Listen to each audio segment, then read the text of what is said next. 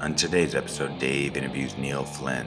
Neil is a star of the middle on ABC. He's also starred in Scrubs and was in the feature film The Fugitive. He's also a cast member in the improv group Beer Shark Mice. On location at the Los Angeles Improv Fest, I'm Ian Foley. This is ADD Comedy. One of the things that I was thinking about when I got really excited about the chance of talking to you is the acting that you did in Chicago. Mm-hmm. And the fact that you are one of the few people, I think probably the only person on this stage improvising that has worked at the Steppenwolf Theater Company and then performed on the stage. Is that right? As far as you know. It doesn't matter. As far as I know. I know Yeah. it's not a common thing. No. Most of the time you're kind of one or the other. Right. And the explanation for that is that when I decided to, live in Chicago and try to be an actor, that's all I was doing. I had heard of improvising, but had no interest in pursuing it. The concept made me nervous. Right. And there was actually one time when I'll tell you, I met Rich Kind. Right. And Who's nominated for a Tony?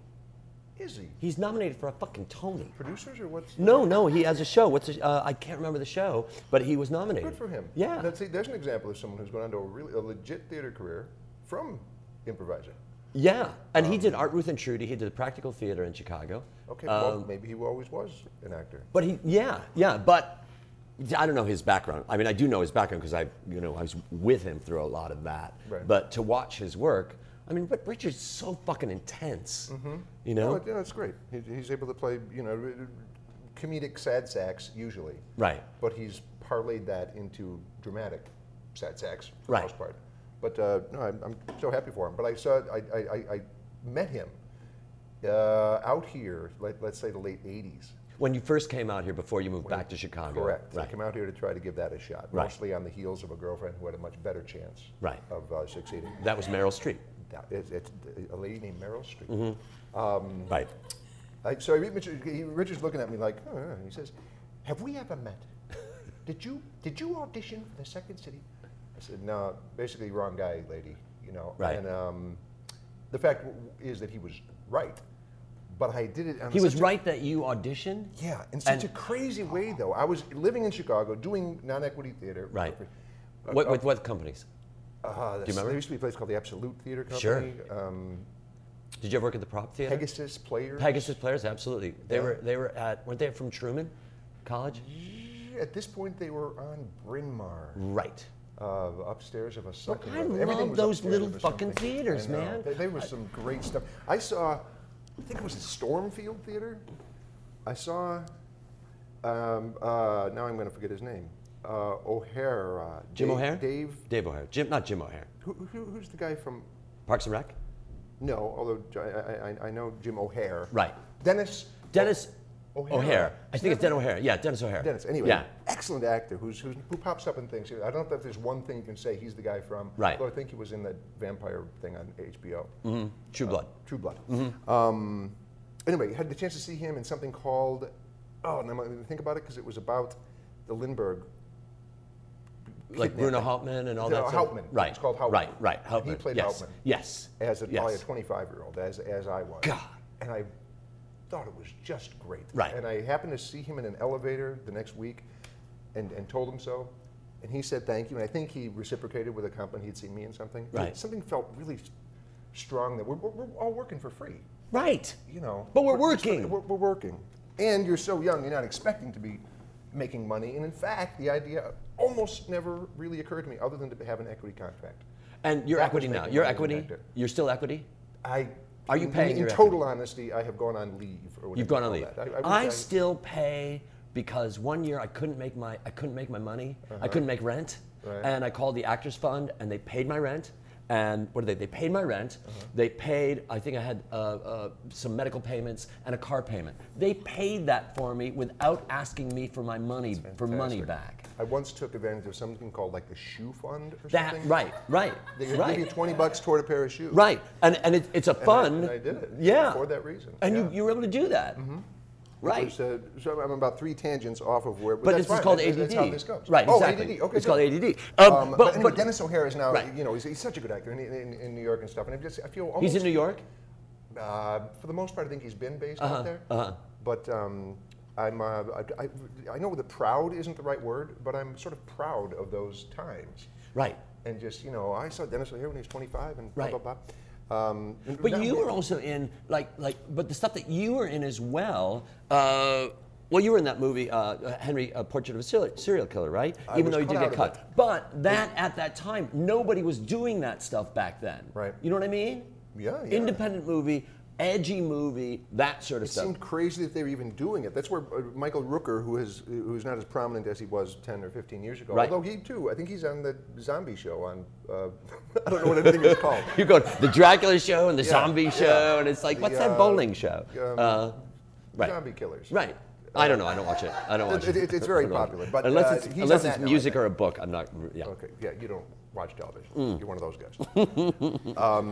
Rooker, yes, was the lead in this Henry Portrait of a Serial Killer, and it gave him a career. I mean, Right. not that he wouldn't have had one anyway, but it shot him forward. And but I actually auditioned for the lead in that, but the audition was in, I know Richard Fire co-wrote it with James McManus or something like that, and co-directed it or something. The audition was in their kitchen. And just something I didn't quite grasp what was going on, so I didn't try very hard. Right. How often? But that's happened a lot where you go, "What the fuck is this in your kitchen, really?" And then suddenly you're going, "Wait a minute, why is this nominated for an Oscar? Yeah. Or an Independent? It's going to Cannes. It's going to Cannes." I know. It worked great, but then if you have no funding, it was an independently shot and all Right. that stuff. How? Right. Where else are they going to hold the auditions? They don't have a studio. They don't have a sound stage. They don't And have an everything there office. was so different. It was different at that time than it is right now. And I think that the toothpaste is already out of the tube, and there's nothing you can fucking do about it. But during those times, it was like catch can, and you flew by the seat of your pants and that kind of shit. And you're going, I have no idea what I'm doing here, but I'm here. Right. And the places that you auditioned at, you're like, where is this? What? A warehouse? Really? I don't trust this. But then you got to work with these fucking fantastic people. Yeah. That was. I know it's ADD, but I can't resist. There's something about me that I can't resist going back and finishing a story. Fucking if I finish the start. story. Finish Okay. the story. I'd been in Chicago for about a year and a half, and a college professor called and said, "Hey, I'm taking the theater students down there, and we're all going to audition for Second City." They set up a special thing. So you were wanna at come Bradley along? at the time? No, I had already graduated like a year and a half before. Bradley University in Peoria, Illinois, where I just wandered in because I had no plan, didn't know where I was going, and a teacher rolled his eyes and said, "I think I can get you into Bradley." So that's how I lived my life. So. Do you want to audition for Second City? I thought, I know what that is, but Right. I'm not. But as a young actor, you're like, well, never turn down an opportunity. Right. So I did audition. We auditioned, 6 at a time or something. It was strictly out of courtesy. Do you remember anybody that was there with you? Joyce was there. Right. Joyce Sloan and Richard was. Richard Kind was in the audience. Yeah. Right. I guess they're supposed to. We're going all the way back to that story. I'm very glad. Thank you very much for reminding me. What they're Right. what they're trying to do, I'm sure, is if anybody has any potential, just try to get them enrolled in classes, and of course maybe they'll end up working there. But really, Right. let's face it, it's about the classes, whatever. It was just a courtesy. So I had no idea what. Maybe that's too cynical on my part. I also think that there are a lot of people that didn't go through the program that got in. That's absolutely true. And I know Richard Kind was one of those people, and I believe that I think Bonnie Hunt took classes there. But Richard got pulled by Bernie Solins from the Practical Theater Company, because I don't think that I think it was like boom right there. No kidding. I didn't realize yeah, that. Well, yeah. that makes perfect sense. Right. I had no idea, of course, not the first idea, what to do on a stage improvising. Had you seen Second City before? No. No, Right. wait, that's not true. In high school, we saw a touring company at Barra College. Yes. B-A-R-A-T. Yes. T is silent. Yeah. My dad and uncle took me to see this thing. I enjoyed it greatly, but I never thought I want to do that or I can do that. You know what? I felt the same way, where I looked at it and I was like, that's a job that somebody else does. That's Yeah. not something that I do. Right. I'm glad they're out there, but in fact, around the same time, my cousin was staying with me, and his buddy says, "Hey, what do you know about Second City? I'd like to." I said, "Well, I'm sure they have classes there or something." And he said, "No, I want to perform." I said, "Well, good luck." You know, it was so out there, so impossible. I totally understand what you're talking But I about. didn't- And also coming from Chicago, it was really like, you're from Chicago, I'm from Chicago. Come from Chicago, you go, yeah, that, you know, who does that? You know, yeah, so what? You But give up on that around the same time you give up playing for the Bears. Right. I Right. love it, but that's not going to happen. Exactly. That's for somebody else to do. Right, right. And in fact, I thought the same thing about Saturday Night Live. That started when I was in high school, and I thought it was great. And you're a young performer, and you'd love to do that, but I never thought that's where I'm going to be. As Right. you know, some people have thought it and did it. Some people have thought it and did it. And some people have thought it and didn't do it and are very bitter fucking people. Yeah. Same as some people who took classes at Second City. I never know. got And I think, understand. Neil, I think a lot of those people that did that were people that came from out of state and said, that's my goal, that's what I'm going to do, and it's got to be that, and it has to look like that. And when you have those expectations, it really fucks you up. Yes, I guess so. If you determine Plan A, that's all. Right. And Plan A doesn't unfold. Right. I think way. Plan A is a fun joke for you to have for yourself. To go, I got this Plan A. It's like, really? How's that? Good, okay. Yeah. You ready to jettison Plan A? And that's not to say that you're a failure. It's just to say that Plan A ain't going to work out. Correct. Yes, you should be. And the thing is, now some people, even for someone who's very talented, some things don't work out. But sometimes I'm sure I have come across somebody in my life, maybe more than once, where they tell you their Plan A, and then you think, well, that's great. And then you see them do what their Plan A is in pursuit of, Right. and you think, you don't have the talent to accomplish Plan A. You know, even if it's to be a carpenter, they go, I made this birdhouse, and what the? You know, it's like, you better come up with a. Who am I to say? Right. Or if you want to call it, I'm going to call it something else. If you want to call it a birdhouse, that's fine. But I'm looking at it as something totally not expressionistic, birdhouseian. construction. Right? Exactly. Exactly. But then you get somebody like, and I mentioned Stephen all the time. You know, get somebody like Colbert, who's like, always wanted to be that guy, and he's that guy. But he never called it Plan A or Plan B. He said, "This is what I'm doing." Right. He didn't want to be a movie star or a star of a sitcom or whatever. He wanted to be a personality. Yes. Somewhere between the talk show, because the form didn't exist really when he was. No. But when he was at Second City, I don't know if you remember any of the scenes that he was doing on main stage. But when he was on main stage, he was being, just that guy. He was that guy. He was that smart fucking guy. And very seldom would you see him cry on stage. You never see him do these other things that were vulnerable things on stage. Right. You just see him be, well, maybe you shouldn't. He Practically does talking head. Right. I remember him once being a therapist. He was a therapist in So the that scene was with me. probably perfect. Right. He was in the scene with me, and I called him on his shit because I was his patient for 7 years, and he never knew my name, and he didn't know I was gay. And it was like, well, did you tell me that? And I was like, yeah, first day. It's like, no, you didn't. And I'm like, that's the sort of thing where he would never say that he was wrong. And I loved him for it. I'm not knocking it at all, but that's who it is that he is. Right? That's fantastic. Right. He never put into words that was his Plan A, but that's what. No. He was doing. No. No. Was this your Plan A? Or did you have a Plan A?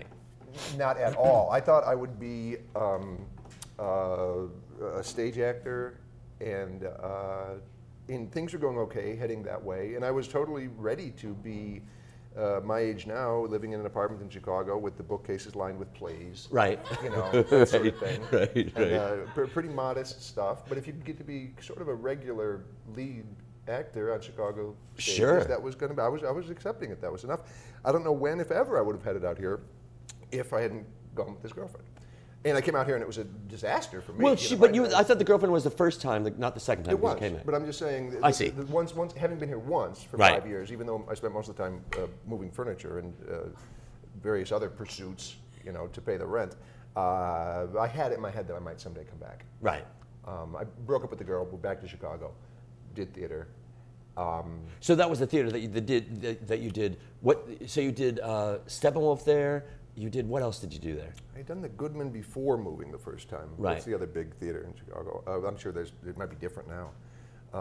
I was very, with each thing you do, you ever done this, you think, well, if this is the last thing I ever do, at least I can say I did this. That's what my feeling at And Second City all the time. Well, mine too, but that was so out of the blue that I thought this is crazy. And it did occur to me that, well, if nothing else ever happens, I worked at both Steppenwolf and Second City.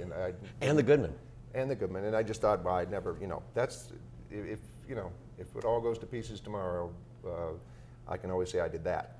That's so important because that's really being grateful for what it is that you've got, you know? And I think that a lot of people are going, because I know a lot of people who just wanted to shoot themselves in the head, literally and figuratively, because shit didn't work out. And it's like, what's your plan? It's like, you know what? Look at what you have. And I was always freaked out at Second City where I was dealing with people who were bitter at being at Second City on a stage, getting equity wages. Why? What? How? Right, how? That's what I want to know. Why? What? How? Because they didn't Why? get a Jeff Award? I have no fucking idea. I have no idea. I have no idea.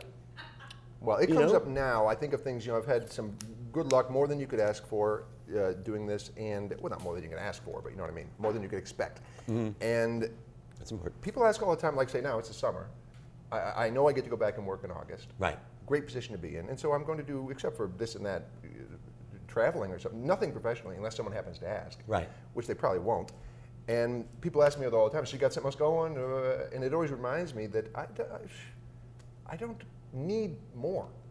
You know what I mean? Right. Or I don't need to feel dissatisfied with my progress or accomplishments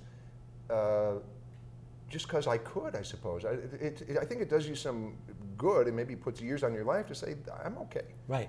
And I'm not striving. I'm not bitter. I'm not want more. I have a great job, and it would be crazy to be discontent because no one's giving you a statue for it, a trophy. Right. You know, how many people get trophies for their job? You know, Well, you've gotten a couple, but you've gotten trophies. a couple of trophies. not the ones that they give to you on TV. Right, exactly. But that's such an important thing. I think that it's just so important to want what you have and to look at it and go, I want what I have. And whatever it is that I don't have, I don't want it. And I don't have to want it because everybody else says, you really should do this, or Right. don't on your hiatus, shouldn't you be working on another fucking project? If you wanted to, you would. Mm-hmm. But I think for me, the motivation has to be, it's not that I'm dissatisfied, it's like, I just can't stop working. I love working so much. But that's okay. That's There are okay people who too. do that. That's what keeps some people working and vibrant and into their 70s or something. They Right. just love doing it. Well, don't you see yourself doing that? Probably. Right. Yeah, I think I had it in my head that maybe at some point I don't know. I pictured myself saying, well, that's enough, and I'll go live somewhere else. And I thought it took about 2 seconds. I thought, and do what? Sit there in that apartment in Chicago with the plays? I can do this because I did TV for a while. And that's the other factor. I don't know. I don't want to go. If you're somehow recognizable from what you've done, it seems extra weird to go back and just live a normal life. It's almost like you. Right. It's not a normal life. I The can't life that you led before. It's not that it's Right, abnormal or right. normal. It's To not go anything like back. that. It's to go back. Yeah. Because that doesn't make any sense. Because you are where you are right now. I love it here. I really like it in LA. Good. I really like it here. I'm thinking about moving, but that's a different story. But I'm looking at San Francisco. No kidding. I'm just looking. I have a niece that just graduated high school, and Is she will be looking for a attending roommate? University of San Francisco, and she is not. But I would like you to go live with her there. Okay. All right. You wouldn't All right. mind? I would do that. I don't know her. I don't think it'd be creepy because I'm not that kind of guy. Right.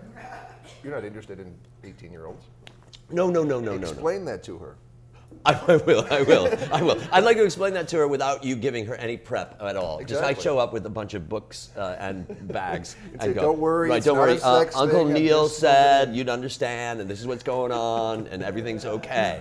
Everything's okay. When you moved back to Chicago, what was that feeling like to move back to Chicago? It felt great. It felt great. I was right when I was leaving here. I'd been here for maybe 4 years, going on 5. You were here for a long time. Yeah, I think so. Let's say 87 to 92. Yeah, and I know I went back in 92. And with great relief to, I drove, someone stole and smashed my car right before I left. I was already planning to leave like a Wednesday. And on the prior Thursday, someone just took a joyride and ran into a telephone pole. And I didn't have any money and just told the mechanic, you don't have to, just make it able to drive 2,010 miles. Which is how far it is from here to my parents' driveway. After that, I don't care. And it shouldn't have made it, but it did. You drove by yourself. Yeah. And I was That must have been an awesome drive. By yourself. Yes. Oh, I was so glad to be not only getting out of here, but going back home. Right. and ready to start a whole new thing, and was able to start pretty quickly, and was very happy to be back on. There were some familiar faces, but to get back on stage, and I got some momentum going pretty quickly that I was able to do this play and that play. And I was doing that play and was sitting with Martha Lavey, who was a friend of the director's, whose name is Neil something. He now runs some big ass theater out here. I'm sorry, Neil, that I can't recall your last name. But anyway, because they were friends, and so we're watching the rehearsal. For some reason, I'm not in this scene or something. I'm talking to Martha Lavey, who was the artistic director at the Steppenwolf Theater, and if you don't know that, it's a big, renowned theater in Chicago. And What show were you doing there? there we were doing Mad Forest by Carol Churchill. It was really cool. And you were on the main stage I there? was jumping in I was taking over for, now I can't think of his name. That's what happens when you're on the show. I know. Shit. But he's the man who recently won, I think, a Tony for writing that thing about Raisin in the Sun. Yes. Raisin in the Sun? No. Okay. Yeah, the new version of Raisin is called Clybourne Park. Oh yeah. I know what you're talking about. But yeah. he was a Chicago actor. So he turned was. writer. You understudied him, or I replaced him. You replaced him. Yeah. Right. So that's what I was doing there. The point of this story is that Martha Lavey, we were chatting, and she said, she knew I'd just gotten back from LA and that I had failed and so on. And she said, "Did you ever think of quitting?" And not only hadn't I thought of quitting, until she asked me that, I hadn't realized that I never thought of thinking of quitting. And you didn't consider what you were doing quitting? No. Right. No. It was just the next thing that you were doing. Tactical retreat. Was it a retreat? Was it a retreat, though, Neil? Was it a retreat? You weren't retreating. You were not retreating. Well, I left LA saying to myself, if not the city borders, I may be back. Right. So I was going back, where I was more comfortable and had a more logical chance of doing what I wanted to do. You weren't done there, also. Back here. I wasn't done. You weren't done. You said, right. Exactly, I wasn't done. You weren't done, and so it's not a retreat. It's your next part of the journey. Right. And that's not me, polishing a turd. No, you're that's right. That's me Having looking. come to LA when I did, I was actually getting off the road that I was best suited for. Right. And it turned out to be I should have stayed on that road longer. But the thing is that you can't even say that you should have stayed on that road, because what happened out here gave you information to live your life in Chicago. That is correct too. And came back having, seen the big city and gotten my ass kicked a little bit. Right. And got an education. Got an education. I was a little more, not that I ever needed to be humbled, I don't think, but I was anyway.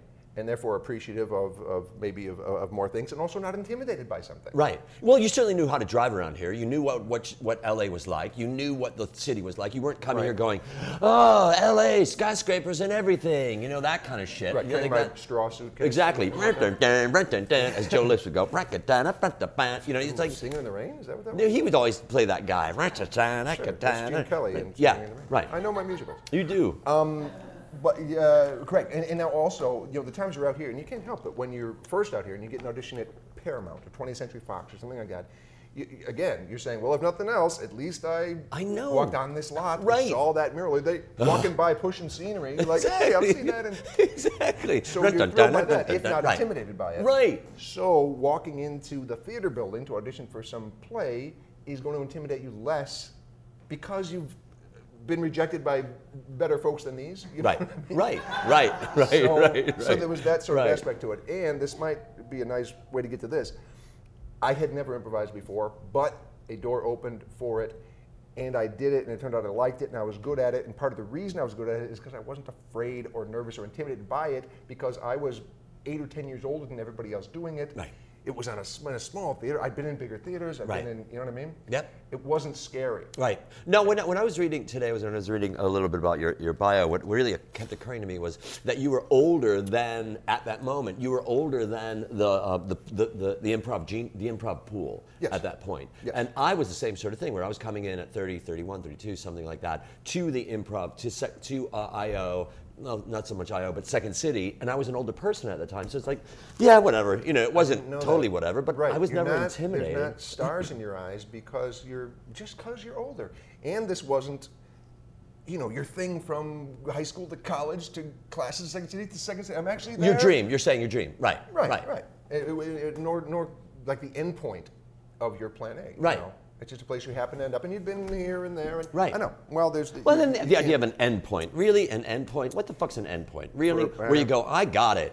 I can't. I know. I think probably there are some people who think that way, though, about an endpoint that we wouldn't consider a logical or grand enough endpoint. The only thing, like people that I can think of are astronauts, and like astronauts. Right, Like I went football on in coaches, space, and that was pretty much it. And I'm an astronaut, and it's like, all right, good. Now what? It's like I'm thinking about doing improv, but I'm scared. It's like, yeah, I can't blame him. Yeah, be scared. Well, right?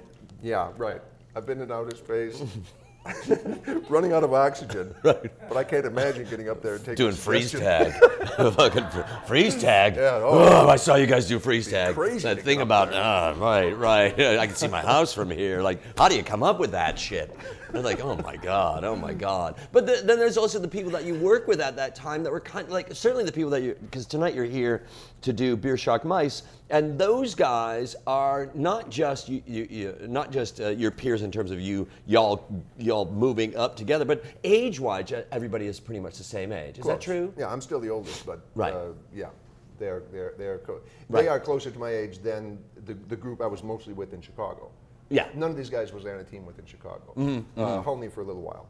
Right. But you're talking. The group that I spent 2, 3, maybe 4 years with in Chicago that really showed me where whatever. You had a little success there, and from Those there, people were the not the family. It was called the family. The family, yeah. right? The family, right? It was called the Victims Family until someone actually died. Who died? His name was Rick Roman. Right. Yeah, remember that? Yeah. His taxi drove off a cliff. That's in but Lake that was Michigan. later after the family. No, that was before. That was that's before. why they changed the name, and I wasn't on the team then. I thought about more this. or less replaced him, and they brought in Matt Besser and Ian Roberts from another team. And the Victims Family. One, it was a different team. Two, someone having died, you shouldn't have victim in the. I always felt like certain things that you don't want to be is friend of the victim. That's just like you never In want to real be life, in or- real life. I never want in a news story for say Dave Rosowski, friend of the victim, Yeah. because that's sort of the same thing. And I've thought about that before, and I think it's interesting because it's like that's Odd trepidation to have. That who someday wants you'll to be, be. No, I don't want to have that. I know. I don't. Trepidation meaning something you're afraid of. Right. I thought you like books. I do like books. Okay. You can't like books and be trepidatious? Yeah, you can. I'm saying that you didn't know what the word meant. Oh, no, I did. Yes, right. Okay. Right. All right. But I got excited. That I was will able to remember talk about it. never to refer to you as a friend of the victim, and I certainly hope you're not a friend of the victim. That's what I'm saying. I never want to be a friend of the victim. And let's not be friends. In case something happens to me, I don't want. No, wait. No, that's the wrong way to put it. Right. If you are my friend, then you might actually be referred to as a friend of the victim, and the victim might be me.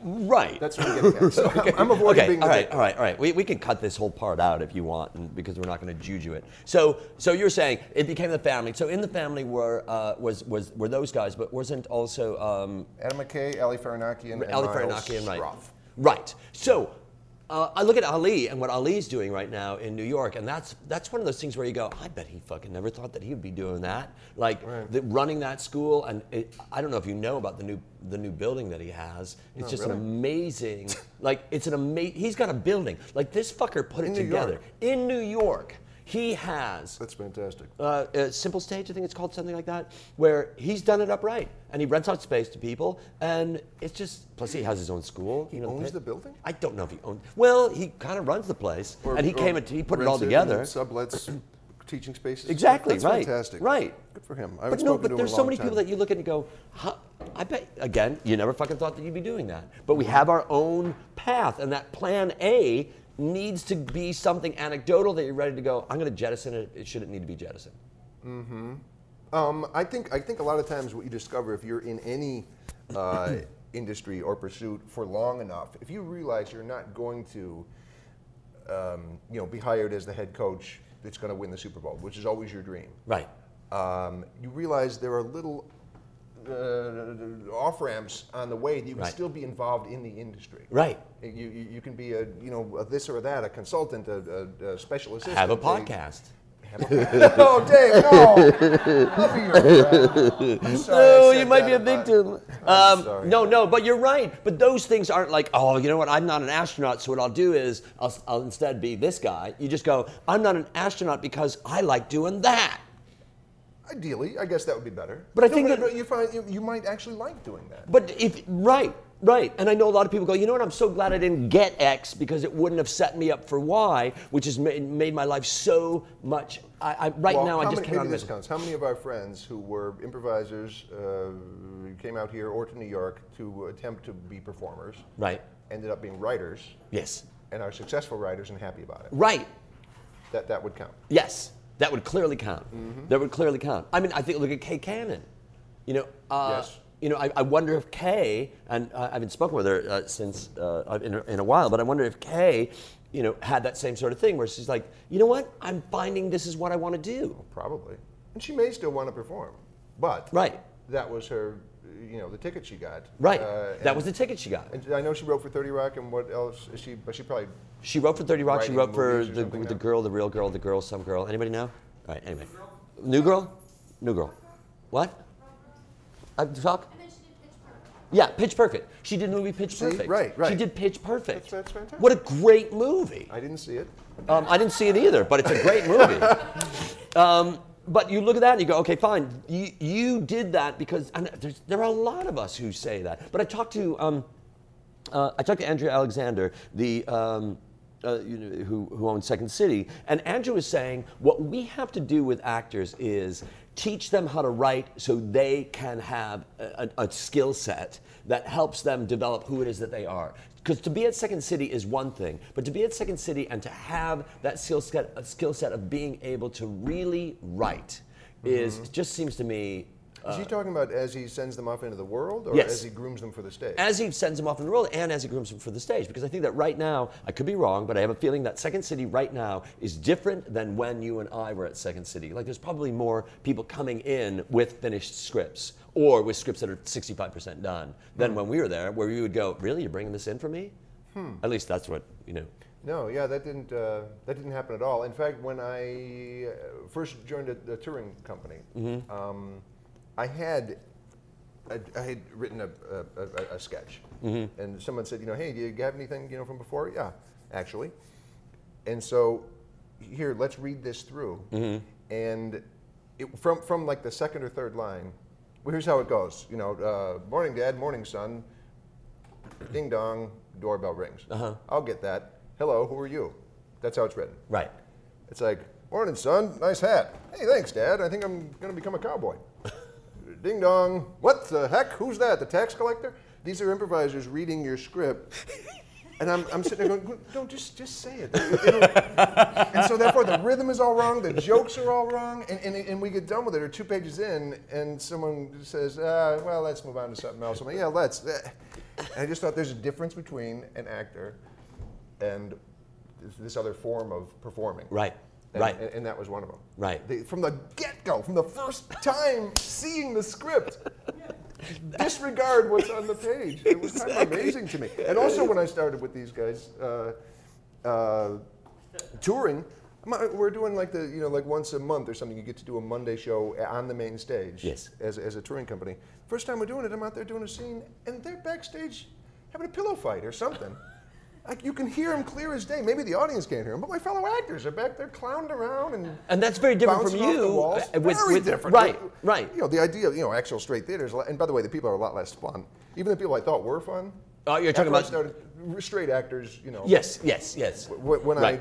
I thought they were fun, and then when I started hanging out with a different kind of performer, boy, were those people comparatively boring. I say comparatively. Right. And let me say this quickly. I've told this story before, but I was at Steppenwolf, sitting around in the green room, and Do you remember your cast? They might have thought I was. Do you remember your cast? Marianne Mayberry, Jan Barford, the lady I mentioned, Martha Levy, Robert Bruler.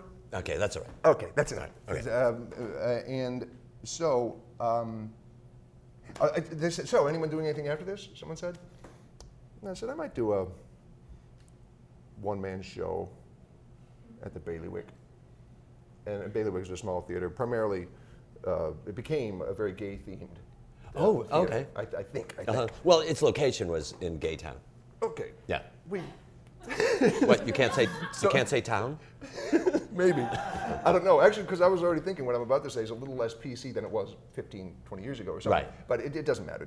Please, nobody take offense. I was just doing a bit. And I said, I'm thinking of doing a one-man show at the Bailiwick called I'm Gay. And they said, but are you gay? I said, no, I know nothing about the lifestyle. And in fact, I haven't written a word and done any research. And we go up, we go up next Tuesday. They're like, how's that going to happen? I said, I don't know. It's up to the director. And here's another thing. I should have hired an American director. Lars does not speak a word of English. We haven't spoken yet. And, the curtain goes up in 6 days. Finally, somebody says, hold on.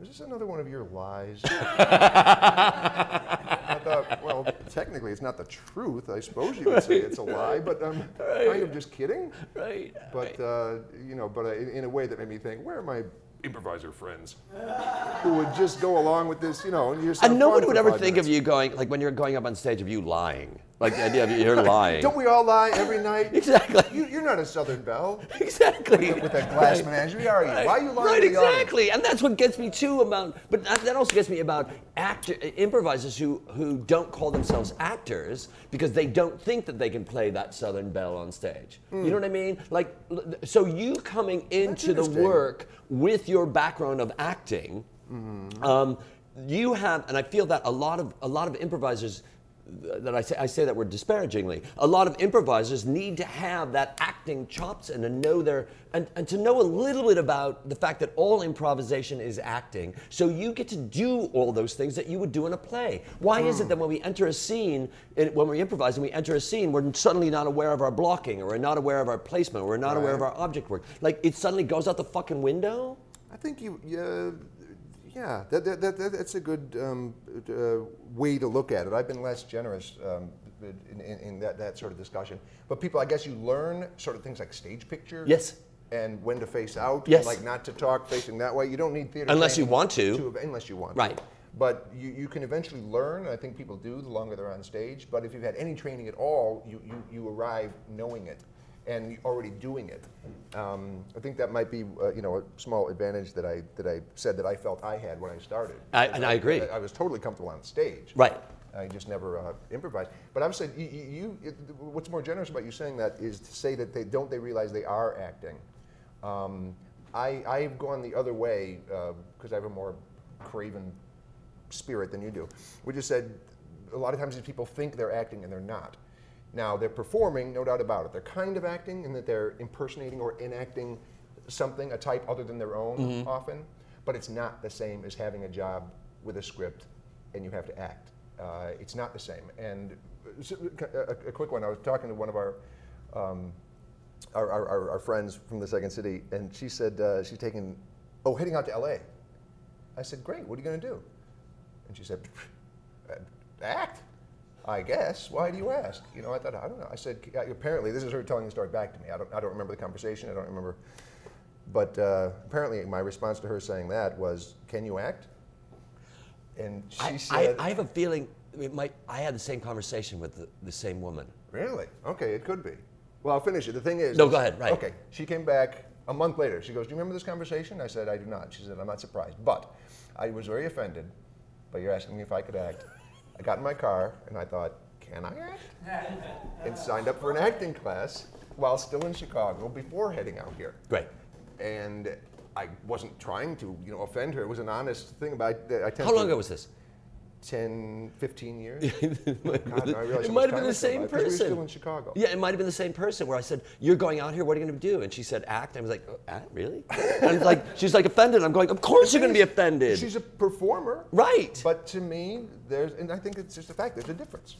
And yet I love watching an improviser suddenly go from improvising to acting. And I think that because what I teach improvisers, let's fucking act here. Let's be aware of where we're standing. Let's be aware of what we're talking about. Let's be aware that our words matter and shut the fuck up and watch each other and be with each other in that moment. And I think that watching Beer Shark Mice, you guys are always present to everything that everybody's doing, and there's not a word that is not heard and potential. You know what might be the best thing an actor could take from improvising is, because it's actually more important in improvising, is listening. They tell you, with actor, you listen to your partner, that, zone in and so on, okay. It's actually more important, isn't it? When you're improvising, you can't turn, like people ask sometimes backstage, do you go, hey, let's go on as, Fred and Wilma Flintstone or something. You can't spare, especially in a fast-paced show, you can't spare that moment of diverting your attention from the stage, because you can miss something that you'll get wrong when you walk out there. He said he works at a quarry, or he called the guy Max. Right. And you miss that in the second that you try to do something else. Right. And so it's not worth it. Right. It's listening intently the whole time and concentrating. And I'm not going to say I'm tired, but I know I'm a bad conversationalist for 10 minutes after finishing a show, because I'm mentally tired. Right. Because you've been listening intently for 40 It's minutes. a muscle that you're using at that moment. You're really like listening on a subdermal level. You're listening on a different level. And yet I watch certain actors on TV and I'm thinking, why don't I believe that person? Because I know they have a script, but they're not fucking listening to what that other actor gave them, their cue. You still have to listen. And you still have to be affected by it. Sheldon Patinkin, he once said, that the listening skill that we have in improvisation is just as important as when we have scripted material. Or when we have scripted material, we still have to listen, because I have to react and respond off of that line that you just gave me. If I'm not going to include you in, which means I'm not listening to you, then that moment is not going to look true. I'll give you a selfish reason to listen when you're. I don't need one, but go ahead. Okay. When you're on camera, and I've always considered it moving without the ball, because the same is true with on stage. Stay alive, even though you don't have lines.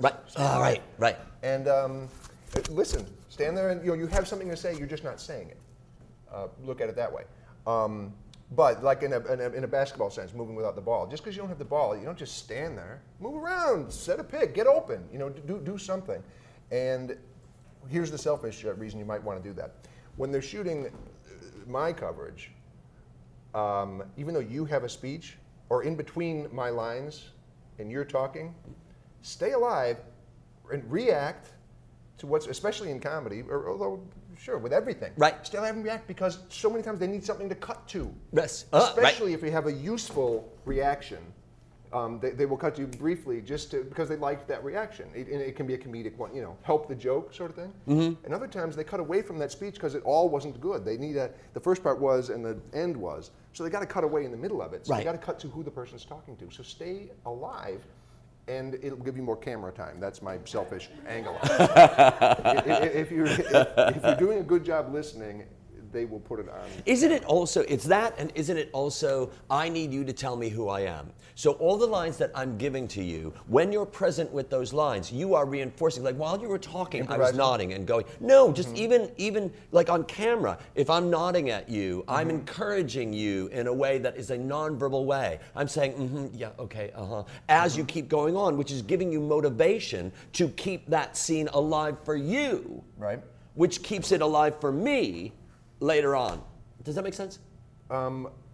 Yes, except halfway through I thought of what I was going to say next, so I stopped listening to you. It was along the same lines. And somebody observed a long time ago that it, just as far as social, not even social norms, just human behavior is. Two people are talking. The person looking at the other person is the one who's not talking often. The listener is not free to their gaze to wander. Listener listens that I can be talking and I'm like this or whatever, or because I'm not done yet, and I'm not done yet because I'm not looking at you. Usually when I'm done, I turn it over to you. Yes, you put a period at the end of it. You have to look at me to know when I'm turning it over. Cues. And of course, cueing that you're listening. Yes. By staring at me. Yeah. Yes. But I wonder if we do that at all on stage. Well, I know for me, when I'm watching two people act, if somebody's yammering, I'm not looking at that person anymore. I'm looking at that person, the silent person, to see what that person's reaction to that other person is. So his silence is giving that scene so much. Right. And why is he being silent? You have to, when there's a long speech in a play, and also when it's yours, or on TV or movie or anything. If there's a long speech, you'd be wrong unless it's a courtroom scene or something. If it's your long speech, the beginning of the speech, if it's a conversation, you're not starting out knowing you have 3 minutes to talk. You know what I mean? Yes. It's maybe you're just going to say one thing and then had another thought and another one and here's the thing and you keep on going until there's a reason to stop or the person interrupts you. There's no end. There It's is a no continuation. predetermined end. Exactly. Nor is there a predetermined non-end. Yes. You know what I mean? Yes. You don't start talking like because you know in the script you have an entire page. But when somebody it should does, seem like, and the other person in the scene should be behaving not as if they're sitting down to listen to a speech. right, and knowing when the speech ends. And, Or knowing when the speech ends. Right, amen. God, there's a fucking amen coming any moment. You're like, I gotta be ready because some shit might fucking happen in the middle of that thing, and I'm going, what do you mean, Right. vaginal warts? You were just talking about bakery items. It's like, what the fuck just happened? Yeah. Or any nonverbal thing you want to do. It's just staying alive in the scene. Right. You're just not speaking. You can roll your eyes or more, depending on what your character feels. Yeah. Walk away, turn around, get up, sit down, throw a pillow somewhere. I don't know. This isn't I'll good. fucking be present to the whole thing, That's you all it know? is. Stay present. I once had, remember Wisdom Bridge Theater? Yes, I love Wisdom Bridge I Theater. did too. And I was there toward the end of Bob Falls' run.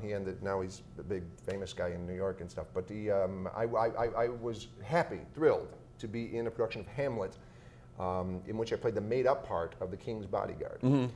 You can't make up a part in a Shakespearean play and give it lines.